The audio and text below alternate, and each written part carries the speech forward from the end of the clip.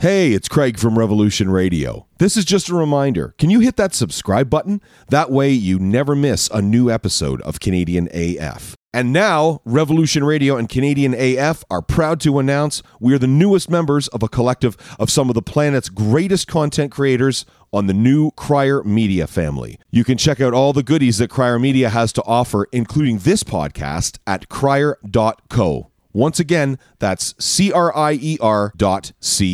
Thanks so much for listening to Revolution Radio, and enjoy this podcast.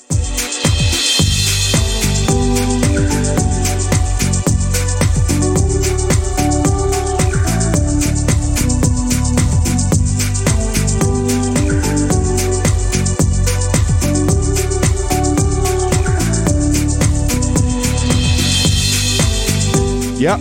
New theme music because Derek hates the old one. So we had to come up with a new one. I know, Scotty's shaking his head. I know, Derek's so picky, isn't he? Don't let him dictate anything. Yeah, just right. end up a nightmare. True. It's a good jam, though. It's a good jam. Thanks, buddy. Thanks, I appreciate it. DJ Craig G here along with Dimitri Alexiou, music historian, musician, teleprompter operator. Scotty Comer filling in for our pal Derek Lewis. Scotty from The Scary Loud and just a massive producer in downtown Toronto. You're currently working on a record, Scotty, so we're going to talk about that. Or you just finished a record, if I'm not mistaken. Just finished one, yeah. We're going to talk about that very, very shortly. Underneath Scott is, a very, very, very familiar face in downtown, in Canadian music, not only in Toronto music. I've known Christian. I met Christian back in 1997, I believe, for the first time when he was playing with a band that we're just about to talk about, and he's been doing a ton of stuff ever since then. So we have a lot of stuff to talk about with this fella. Unfortunately, his partner in crime, Carlos Alonso, could not be with us tonight because he is under the weather. And, like Dimitri was saying, there's something going around. So anyway, Christian, thanks so much for joining us tonight, my friend. We really appreciate it. Yeah, no, great. It's great to be here. Thanks for having us now. And there it is. It's gray hair. You said 97? Yeah. Yeah. Oh, okay. A little bit here. Yeah. Oh, yeah. I've got a ton here. So I have none in my hair at all. I have no gray hair in my hair. I'm one of the lucky ones, right? So, but it's all in my beard. So, I met Just Drums, 97. Yeah. We were hanging out. Dave owned the shop then. Mm-hmm. Right? What was it? Dave Thompson? Dave Hamilton. Hamilton, of course. Yeah. Oh, yeah. Yeah. So I was in the staff right after a couple of key people left. And and then I met you there for the first time. But you were always super awesome and really cool to everybody there. Nice and to see you again. Honestly, it's great to see you too, brother. It really is. And congratulations on everything that's going on. And of course, Dimitri and Scotty and I are going to talk to you about this brand new Glueleg record, which we're all super stoked about. So Dimitri, let's get things going. And if you don't mind, I'll land acknowledgement, please. Okay, so Canadian as Fuck acknowledges that the land on which we're meeting is the traditional territory of many nations, including the Mississaugas of the Credit, the Anishinaabe, the Chippewa, the Haudenosaunee, and the Wendat peoples, and is now home to many diverse First Nations, Inuit, and Métis people. And Canadian as Fuck also acknowledges that Toronto is covered by Treaty 13 with the Mississaugas of the Credit. This podcast is called Canadian AF, also known as Canadian as Fuck. Christian was actually on a podcast on this network, which is, of course, the Crier Media Network. It was on a podcast recently. I believe the fellow's name is Brenton on Tour, and I really want to have him on this podcast. Christian was on the Did Will podcast a little while ago. And that was a good interview. Yeah, so that was a good really interview. Great interview. So if you get a chance, crier.co is where you can check out that interview, and it's super awesome. But first, you're going to have to check out this interview. So we're going to get things going. Dimitri, take it away. Well, I guess Christian, we're going to get into the brand new album Horror Vacui. Did I pronounce it correctly? Vacui. Horror Vacui. We're going to get to that very soon, but I think I just wanted to sort of set the scene with the song that I think that a lot of us were introduced to Glueleg through.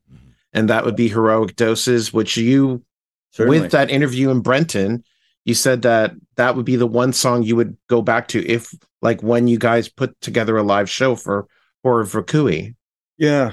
I think if we had to pick a track, that would be at the top of the heap for sure. Yeah. So Absolutely. So we're gonna reacclimate all the people out there in the internet to Glueleg through Heroic Doses from the album of the same name from 1994. This is Heroic Doses on Canadian as Fuck on Revolution Radio in partnership with Crier Media.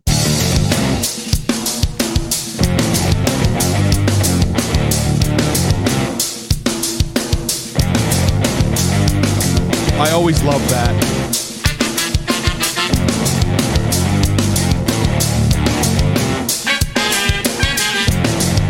The reason I'm shaking, the ocean breaking, the town forsaken.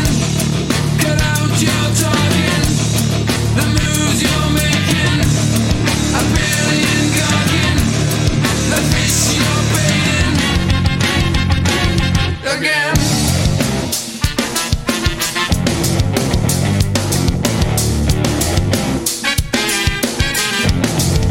Systematic and somehow tragic.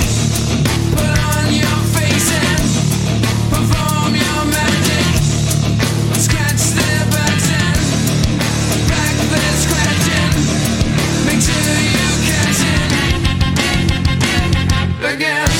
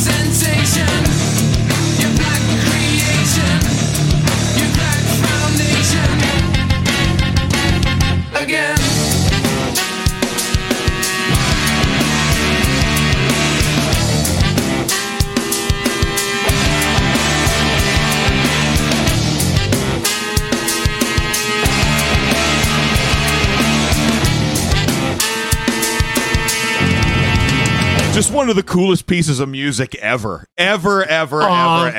Oh, that song makes me fucking so awesome, happy. man.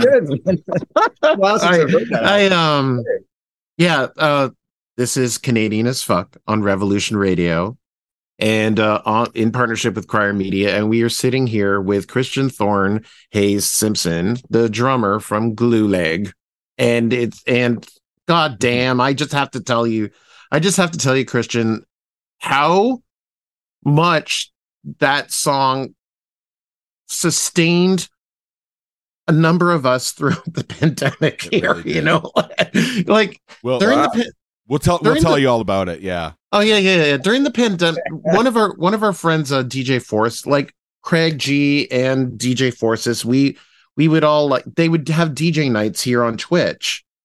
And then and we would just go crazy when I remember DJ Forces put on Heroic Doses one night and we were just in the church. Oh my fucking God, it's Glueleg, you know? And yeah. And then throughout the pandemic, we would have these DJ nights here on Twitch. And then one of us would just say Glueleg every single broadcast, because you can chat obviously in Twitch, right? So one of us would end up saying, Glueleg is next. So so long ago, and it still kind of blows me away that people still, because I mean, we were just a little blip in on the scene, I guess. It's really great that people still remember and still, dig what was going on, what we were doing back then. So Yeah. right on, You guys are completely unique. It's hard to describe. It's hard to describe like that sound. It's like you were kind of like Faith No More by way of Shuffle Demons or something. Yeah, like exactly. I always felt that Glueleg was like 10 years ahead of its time. Always, like even with the new record, like it's like I always felt like you guys were just so far ahead of your time. And I remember getting that record. Ironically, you and I were talking about working at Just Drums, and then I went from Just Drums down to Steve's Music, and that record was constantly on the CD player.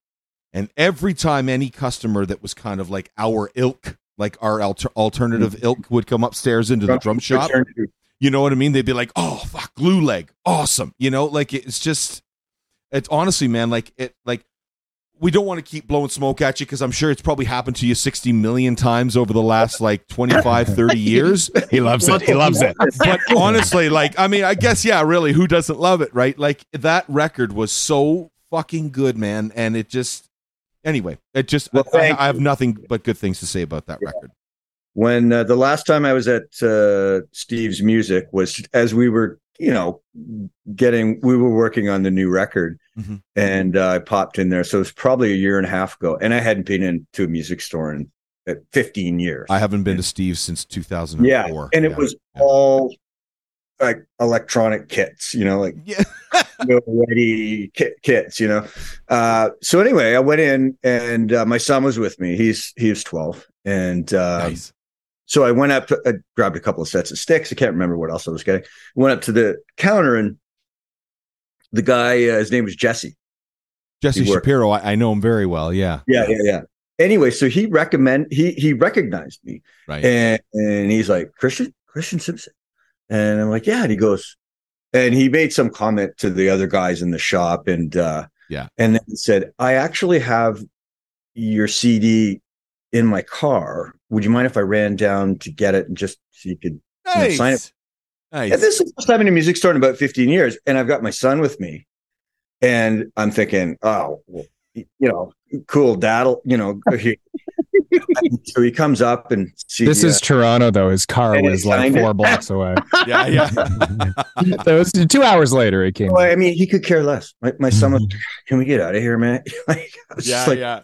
Oh, that didn't impress for me. Oh man, come on! And you're pulling the, like hauling on my arm, like, can we get out of here? Let's go. Yeah. And so it just completely went, it lost on him. Yeah. So anyway, it was a great feeling for me.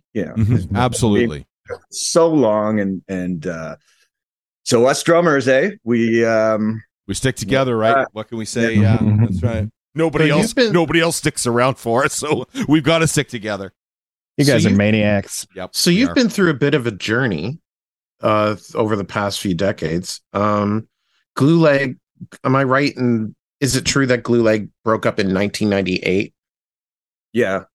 And what was the immediate cause of the breakup? The fact that they were 10 years ahead of their time. We had released Clodhopper. Yep. Was that the one on Pure Noise?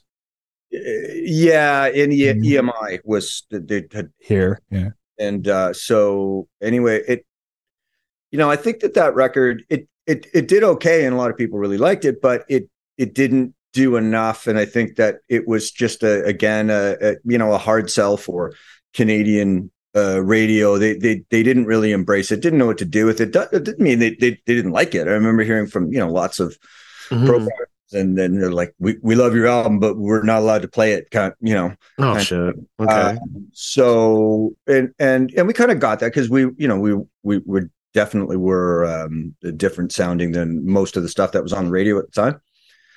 So I think that the label just I don't know if we're going to pick up, do another record with these guys. So we went in and recorded an album, and it's actually like there's a finished record that I don't know if it'll ever get released. Wow. Okay. Wow. Does it still belong to EMI or where is it? No. But that was, it was recorded with Ruben Chowder, myself, and Andy Wise. So yeah, we would all have to agree on releasing that, and we kind of it's not really something we're all kind of eager to put out there. So did you end up having to change your sound a little bit or anything? Like, what was it that made you, or just now in hindsight, it's like, it doesn't really represent anything we want out there? No, it's not that. I mean, I was quite proud of it. I mean, I think it's a great record. It was produced by Matt DiMatteo, who was pretty hot. Yeah. I mean, we all know him well. Yeah. And anyway, it was the Edwin project that kind of got threw a bit of a wrench in the gears. You worked with Edwin for a while. Right? Well, Ruben decided, he was going to go and work with Edwin, and so that, kind of took him to that picture. And then, I was kind of thinking, well, what am I going to do? So I ended up going along and doing a stint with Edwin, and then I guess we just kind of moved on to I was in the biz for a few years longer. I did after Edwin, I was in Saga for a couple of years, and then that was it. It was just okay. I got to kind of move on. I didn't want to. I was going through some issues with my arms and my hands, and kind of had to. Yeah. It was. There's a lot of stuff going on. So anyway, so I just kind of moved away and started whole different, went down a completely different path. And you said it was condominiums, like that you started condominium business. Yeah. A cousin and myself, we started a business, and it's just like condominium services. We kind of trying to figure out what we were going to do, because, after, being a musician for most of my life at the time and having odd jobs here and there, I didn't have anything, so anyway, it was a real me too. We all hit that point. Yeah. And then during the pandemic, you and Christian sort of reconnected. Carlos reconnected. Yeah. So Carlos and I hadn't spoken in quite some time, and he was being very productive. He was putting out solo records, and he was really, really working on his production craft and his mixing. And this record, the Horror of Akui, it's exceeded both of our expectations. Did he produce it then? Record and produce it? Yeah, Carlos produced it. He did the mixing as well. Sounds great. Yeah, we had it mastered by a guy named Christian Wright at Abbey Road. The Abbey Road. I mean, you can do that now in this new world we live in, right? Mm-hmm. And he really put just, he just gave those tracks just what they needed. I mean, it sounded great, and then we sent it to Christian, and with this, so we're really, really happy. But a lot of that was just due to Carlos's, him getting those records under his belt, which he was, so he'd stayed with music, and he's got other projects on the side, work wise, etc. But music was always still a real driving force in his life, and I never thought I would get back into it. But he always kind of, I think when he was in the band, when I first joined the band, I went and auditioned for him and Ruben. And so anyway, I was like, okay, you're our drummer. And so I'm in the band now. We really connected musically, and as far as our interests and the groups that, the musical our musical influences were very similar. And so anyway, we hadn't talked for years and years and years, and then we bumped into each other just and started hanging out just socially, just go out for drinks and group of old friends, and he would kind of constantly keep kind of working on me, right? Yeah. Were you keeping up your chops at the time, or are you not? No. I had not even looked at a drum stick, let alone picked one up in about 15 years before I finally caved. And and it was also moving out here, which allowed me the space to actually do. So this wouldn't have happened if I just had one of those condo kits from Steve's. Would have been something to hang laundry on, I'm sure. Where were the drums recorded on this album? They're really roomy. In my pool room. Oh, really? Yeah. So remember when we first moved in here, my wife and kids, and so there's an indoor pool, and it's a good sized room, and I remember walking in and just sort of snapping my fingers, and you could just hear the reverb. Yeah. And thought, this would be a great sounding room. This is my when the levee breaks moment. It's a unique, it's a unique sounding room. That kit, yes, and that album really sounds like something. When as soon as it caught on, I was like, that's a different sounding room sound for drums. Yeah. And the fact that you walked in and snapped your fingers, that meant like you knew that you were going to pick up the drums again. You knew. I think so. Yeah. Yeah, that's it. Yeah, you knew. I've been lugging around a couple of kits for decades, 20 years anyway, and never set them up. Didn't have the space to in Toronto. And finally, when we got up here, I did put up a small set, and I thought my boys might want to play. Mm-hmm. My daughter plays mine. No interest at all. But so anyway, I would kind of just look at them and go, oh, I remember when, I know how to make those things work. But, I just thought, Carlos again, kind of just working me over. And I just said, no, I can't. I'll be horrible. And, my chops are all gone. I'm old. There's no way, I just can't do it. Anyway, I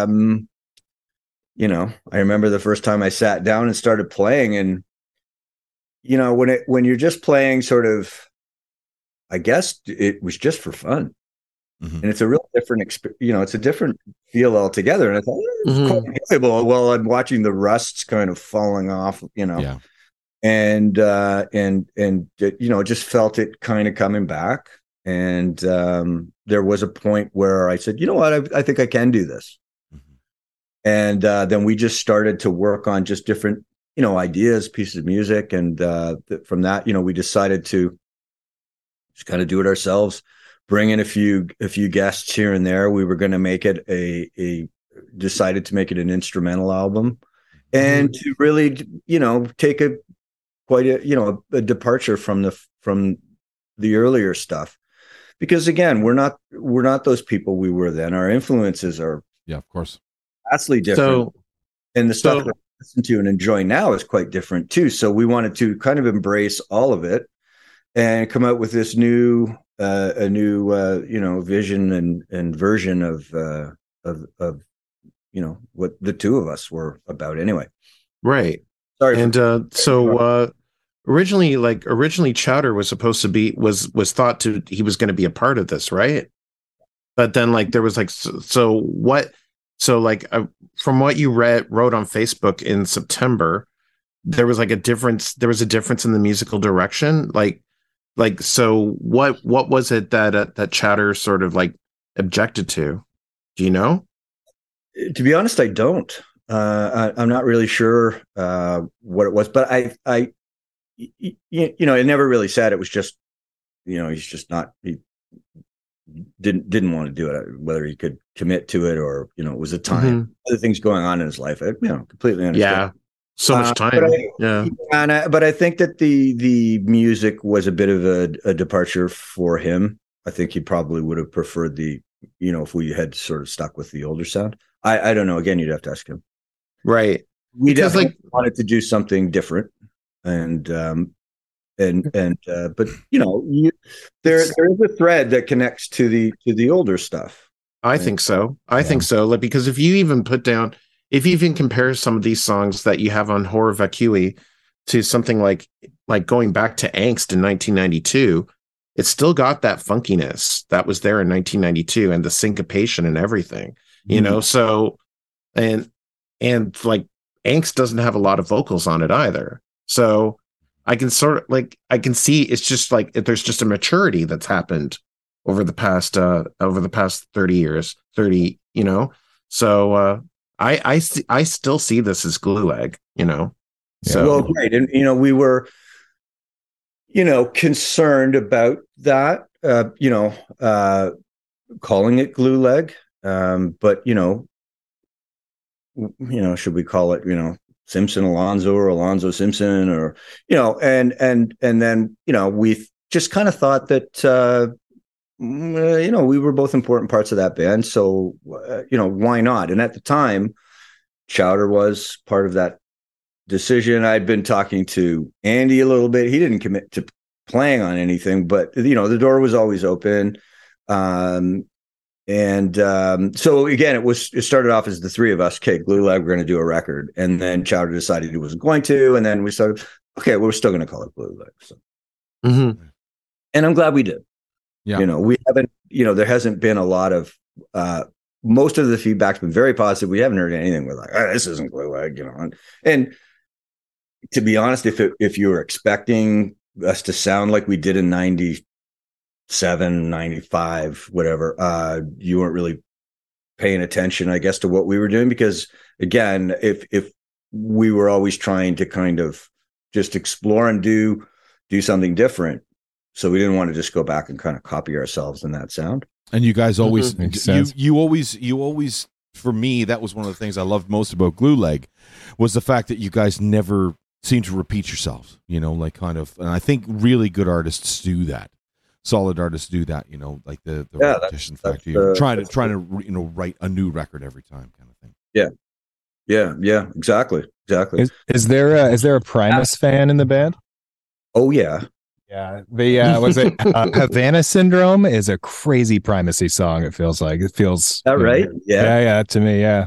Havana Syndrome. Yeah, I think that was the one. Yeah, it's a big lot of drums going on. It's a big percussion song. Yeah, super cool. There's some big bottom end there too. That's a very enjoyable track. Actually, what I was playing along to in my head, and the main section of that track was a song off of King Crimson's Discipline album. So I was playing Bill Bruford, you know, where he wouldn't play, you know, on the ride or the hi-hat. He would just on the octave bands and you know, snare. So I was kind of like stole that one.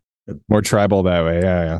But I get the that Primus thing. Yeah, I was a Primus fan, but Carlos was a huge Primus fan. You know, I guess certainly be a bass player, and then also, you know, there's Chapman's stick on that. On absolutely, that track, Havana Syndrome, and so that again is the Crimson thing, you know. So yeah, super cool. Yeah. Do you think though that as time has gone on that there is more of a prog influence than there used to be in Glueleg? Well, we were the two proggiest guys. Okay. I think Carlos and I both kind of brought the prog.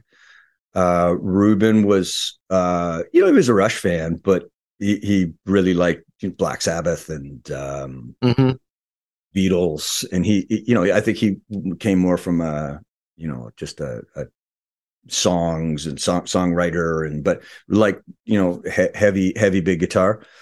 So you guys are off the leash now with this one. So we were the prog guys. Yeah, you know? And I grew up, you know, I loved prog rock all through the 70s, and who are some of your favorite drummers aside, obviously, from Bruford? Bosio, Vinny Colaiuta, one of my favorites. Yeah, he's everybody. yeah. He's like a public utility. Right? Yeah, can do anything. You know, all the Zappa guys. You know, Neil Peart, of course, Bonham. Yeah, you know, the big guys. But then, you know, there's a lot of guys that I'm sure you and I could talk drummers all night, right? And everybody else would be just like, Yeah. Thanks, guys. Okay. So I can just throw out names on the next couple Tony hours. Thompson, Mel Gaynor. Yeah, exactly. Yeah. Mel Gaynor, I think, is quite underrated. I totally agree. I also think John Ferris from InXS, very underrated. Great. Is that right? Great player. Yeah, I think he's awesome. Yeah. I never saw it, but Big Simple Minds fan, Mel Gaynor. Yeah, just killer player. Just that Phil and Don't You Forget About Me. Of course, yeah. Great one, too, and Alive and Kicking as well. Okay, sorry, guys. Sorry. Drum nerds. But you told Brenton that you and Carlos aren't really jazz players, but it's just like there does seem to be a jazz fusion element going throughout Horror Vakui, there was a jazz fusion element going through prog in the 70s. So I guess I meant more traditional jazz. Absolutely, yeah.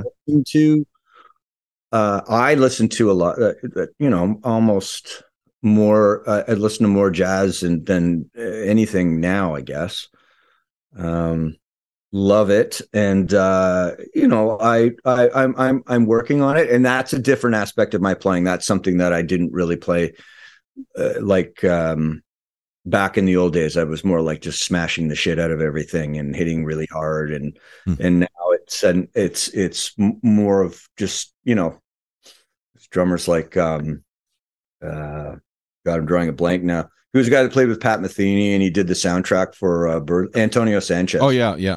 Watching him play, it's like circles, and the movement is just so. And it's another guy that I just love is Jojo Mayer, who's just like that too. Just such a absolute fluidity. It's just wonderful watching him play. Yeah. What does your 12-year-old think of jazz? Likes it better than most of the others. Music. Oh yeah. Yeah, really? Good. Yeah, you don't know a lot of 12-year-old jazz fans. I gotta ask you, do they like it better than Glueleg?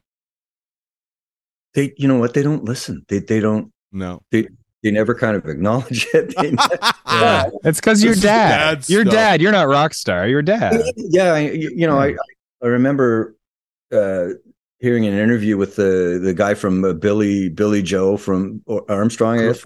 Green Day. Yeah. And he just, his kids are just like, think he's the uncoolest guy in the world. It's sure, yeah. That's their job. Their job is to think that. It is. It's who you are, right? Your kids are always going to think you're just because, they see you, on the couch in your underwear, scratching your butt. You know what I mean? That's right. They're the ones that bring you down to earth, right? Yeah. No mystery. Yeah. Yeah, I just saw Buddy Guy on Saturday at Massey Hall, and he was taught. And he's 86, and he'll start rambling for a little while, and then he was talking about his son who's in his 20s, and saying and his son didn't give a shit about any of the music, that he didn't give a shit about the blues or anything, and then so he would just want to play a bunch of hip hop and everything, and then one day his son happens to catch somebody else playing a Buddy Guy song, and then and then it's wait a second, what is that? And then he's like, I didn't know you could do that, Yeah. And then suddenly he picks up a guitar, and now Buddy Guy brings his kid on stage at his own show on Saturday. That's awesome. So yeah, nice. I don't know what your kid wants to be when he grows up, but you can't predict, Yeah. So no, for sure. And and they're young, and so who knows what, I've always kind of had instruments lying around and really hoped that they would pick one up, and but there's a lot of things vying for that generation's attention. Number one being video games. Go down the list, phones, et cetera. So it's not necessarily sitting down and practicing your paradiddles for the next 4 hours. Sure. Yes. My dad's a gynecologist, so he was leaving around stirrups and stethoscopes and what have you, and it didn't take. I ended up being a musician. So I get it. You go the opposite way. That's right. Yeah. That's interesting. Interesting. Nice, Scotty. Christian, I was wondering if you could. Scotty Comer, Scary Loud, everybody. I'm out. That's right. Good mic drop. Good night. See him. So, Christian, I was wondering if you could talk just briefly I'm sure it's been well documented over the years, but I'm just wondering, like, if you could talk about kind of your early takes of Glueleg back in the day. Like you said, you auditioned for the gig. Yeah. So how did you end up meeting like Carlos and Ruben and everybody? Like, how did that all kind of start taking shape? And what were, if you don't mind, maybe just sharing a couple of earliest memories of the band getting together and becoming essentially what we know as Glueleg. Yeah. So I was playing, and I was in some, working cover bands. I was actually in a Supertramp tribute band. Nice. Oh, it's great music. Great drumming music. Yeah. Great, fun to play. And what was the name of the Supertramp tribute band? It's called Asylum. Okay. It's track title off of Crime of the Century. Crime of the Century. It was good. It was a good band. But I was doing that, and I thought, well, I'd really like to play, something more original. Get involved with some, guys that are doing something that, might be something up my alley. Something. How old were you at the time? Late 20s. Oh yeah, okay. So I'm quite a bit older than the other guys. Mm-hmm. So anyway, there was an ad in Now magazine. Is that even still going? I don't even. I'm not sure. I think it's digital only now. Yeah, I know the headquarters used to be on Sherbourne. Sherbourne, yeah. So that was your go-to, right? Now magazine was, a big deal back then. So anyway, entered an ad, and I think the ad was King Crimson, Rush fans looking for a drummer. Wow. No, they put it. They cited those two bands. Okay. Yeah. And there might have been Jane's Addiction and Faith No More in there as well. Perfect. Yeah, there you go. Remember? Yeah. So I thought, you know what, this sounds interesting. So I went down and met the guys. Went down to the basement. They had an old drum set there, and I remember Carlos had a Chapman stick, and I was like, "Fuck, that's cool." That's a Tony Levin instrument. Yeah. Yeah, and I'd never seen one before. I mean, I knew what it was, but I'd never seen anybody playing it. Anyway, so we played King Crimson's Red. They're like, do you know Red off of Crimson's album? And I was like, yeah. No, so we banged through that, and can't remember what else we played. That one stood out, and it was kind of like, okay, let's do this. So I had decided, and they had decided on me at the time. It's like, okay. And we just started rehearsing. Wow. From that Supertramp band I was in, we, of course, had a sax player, which was Andy. And we went into, Carlos, Ruben, and I went in to record Park Alien, our EP. Okay. And there's a track on there, Cultural Faux Pas, I think, or Galactic Cat. One of them, we wanted horns on it. So we brought in Andy and this other guy, Alex, that was a friend of Andy's who played trumpet. They came in and just laid down a horn line, and on top of what I was doing, what Chapman Stick was doing with this big, Sabbath guitar going on. And we just thought, well, this sounds unique. Mm-hmm. So, we decided to add the horns. So cool. Yeah. So cool. It definitely changed the sound. It took it in a different direction, and it opened up, there was more we could kind of do with the sound, of the band.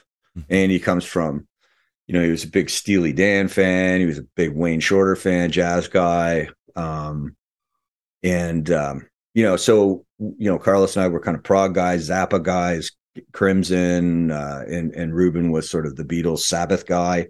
And we just kind of made it all work. There was never any, you can't play like that, and you can't play, it was just like, do whatever you kind of bring what you have. And, it was an interesting sound.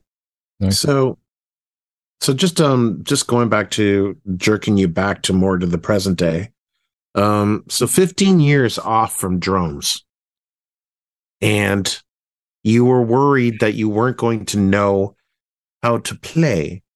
And then yet you said that you But as you said, you felt like you emerged an even stronger drummer. And why do you think, any theory on why you think you emerged even stronger? Yeah, I mean, now I'm not as fast or powerful, or there was just a real rawness and aggressive nature to how I played back then. Now I've just, and I think it's just through listening to a lot of different music, a lot of jazz players, different styles of playing music, and I'm a huge fan of a lot of ambient music, a lot of Brian Eno, that stuff, and so it's almost more about just the sounds and the sonic, the different textures of what you can kind of pull out of a drum. So, and that's where some of that jazzy stuff came out. You can hear it in a few tracks on the record, which I'm super proud of. Hugo and the Fish, A Zero Day is another one where I'm playing way vastly different than I did back in the day, and that's and it's a much more delicate approach, and more of that kind of circular playing as opposed to How much of that came to you when you heard the source music versus you were listening to jazz, you admired some stuff, and thought, oh, I'd like to work that into something, like wagon horse thing, like how did that come about? Yeah. Well, it that went both ways. I mean, there was some of this stuff was scaffolded on just a drum groove that I might have just recorded, laid down, sent it over to Carlos, and then he would send it back to me with this whole different world on top of that, and then then that would then inform where we were gonna take that piece of music. There's like there again, that song A Zero Day, I know I think we've got like 19 versions of that in the first. Wow. Whoa. So were you live off the floor then? Or at least two instruments. Yeah. Anyway. Yeah. Okay. Yeah. Cool. Okay. Like, I just, record the stuff live and shoot it over to him. And then he sent back this version, and it was just like right out of, he sounded like, Tony Banks. It was just this beautiful Genesis song. We were both laughing our asses off. We're like, we can't really release that, can we? I think that's off of Trick of the Tail. No, it was more like Duke, more Duke. Okay, I gotcha. Yeah. Anyway, we might actually release that on an EP, like the original version of A Zero Day. But then, it kind of morphed and really changed dramatically into what it is now. My part of it became, a lot, kind of jazzier and freer playing, and Carlos was just bringing in all kinds of different tones and textures and stuff like that, and that's one of my favorite tracks on the record. I think that is almost that and Aegis. I think the first track off the record is one of the threads to the earlier Heroic Doses sound, and then from that you get to Zero Day and some of that other jazzier stuff. I think if we had come out with just that, more of that, the jazzy thing, and we didn't have some of those harder edge pieces that we have, it would have been more of a, this really isn't sounding like anything we've ever heard before. So it's great to hear, talking to you guys here, it's quite different, but there is still a connection to the well, it's hard for me to choose. I had a really hard time choosing one song from Horror Vacui to close out the interview with, but I just have a couple more things, because like you mentioned an EP that you and Carlos are talking about releasing, like as a sort of companion piece to Horror Vacui, right? Yes, because there was a track that we really wanted on this, but we just didn't, it was going to take too much time, and we wanted to get this thing released. It was, almost a year and a half or over that from when we first said we were going to, start working on a new record. So we just thought, let's get it out. and we've got some other odds and ends and stuff that we will put out on an EP. And so, because we're going to keep going, we're going to do, we're going to start working on another record. We'll see that one takes us. It won't. I think it'll be probably similar to where we're going, but we've already got some ideas on taking it to another place. So yeah, the EP is I don't know, a few months away. And okay. And then Brenton asked you about like your plans for live shows. I don't know if you've thought about that since that interview, like you and Carlos talked about it more. We are going to get it together. It's going to take a little bit of time. We've just got like, there's a lot going on right now in our, worlds. So we are going to, we've got to put together a group of people that are going to play with us, because it's not necessarily something we could just pull off, the two of us. Yeah. Wanted to hit it like sounding like the way it does right now. Certainly I'd need another drummer. And we're going to need, it's not a lot of guitar on it, but there is. We would need probably a guitar player that could also play bass. Mm-hmm. But I'm really excited about doing this, putting a show together. That would be amazing. And that would be so cool. So yeah, it was, as I said, it was very hard to pick just one song from Hora Vakui to close out this interview. Can't wait to hear what it is. So anyway, I thought about Havana Syndrome, which Scott mentioned earlier, and then I listened to the album as I was getting ready for work this morning, and I just thought that I just thought that a lot of our listeners would really get something cool out of Pyroclastic, and so do you have any impressions of that song that you want to talk about? Love the track. That one I'm really proud of. I think it's quite unique, and that has the drum section in there is it's all just kind of layered. I was just playing over parts, like there were a lot of kind of overdubs on that. And the big 30-inch gong drum, and so there's a lot of weight to that song. That's one's different. That and again, I'm really proud of that one, because it does kind of, again, that's one of my favorites. Cool.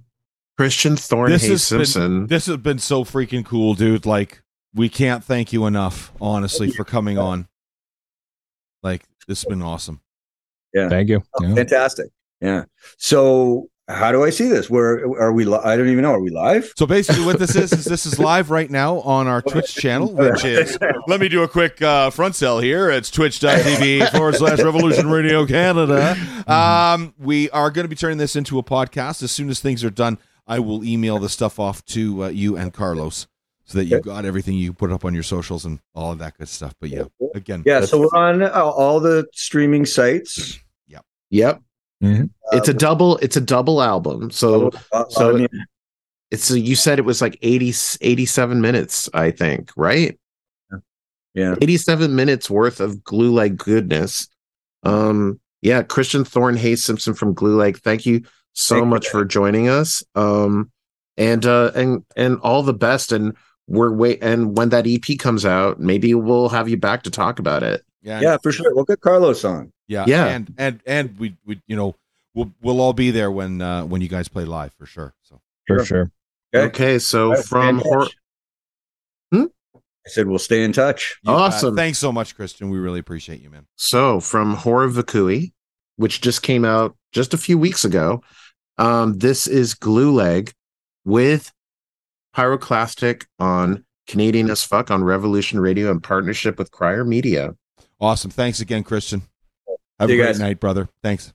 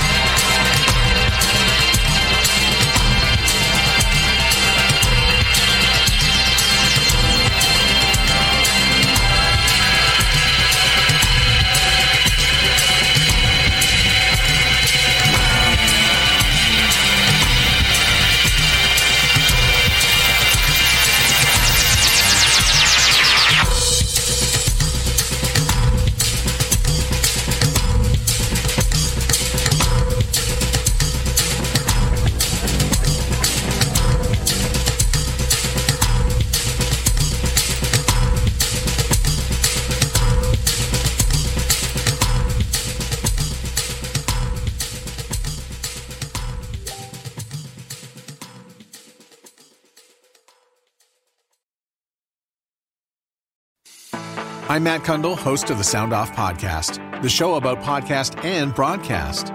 Since 2016, we've been speaking with amazing people who have populated your ears for decades. Legendary broadcasters, research wizards, talent experts, podcasters, voice talent. Almost 400 stories, all for free. Subscribe or follow the Sound Off Podcast on Apple Podcasts, Spotify, Amazon Music, or at soundoffpodcast.com.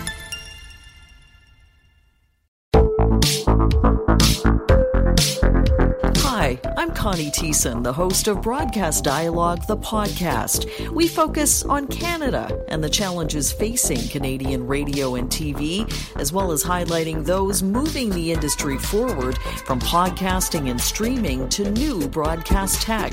Check us out at broadcastdialogue.com or your favorite podcast app.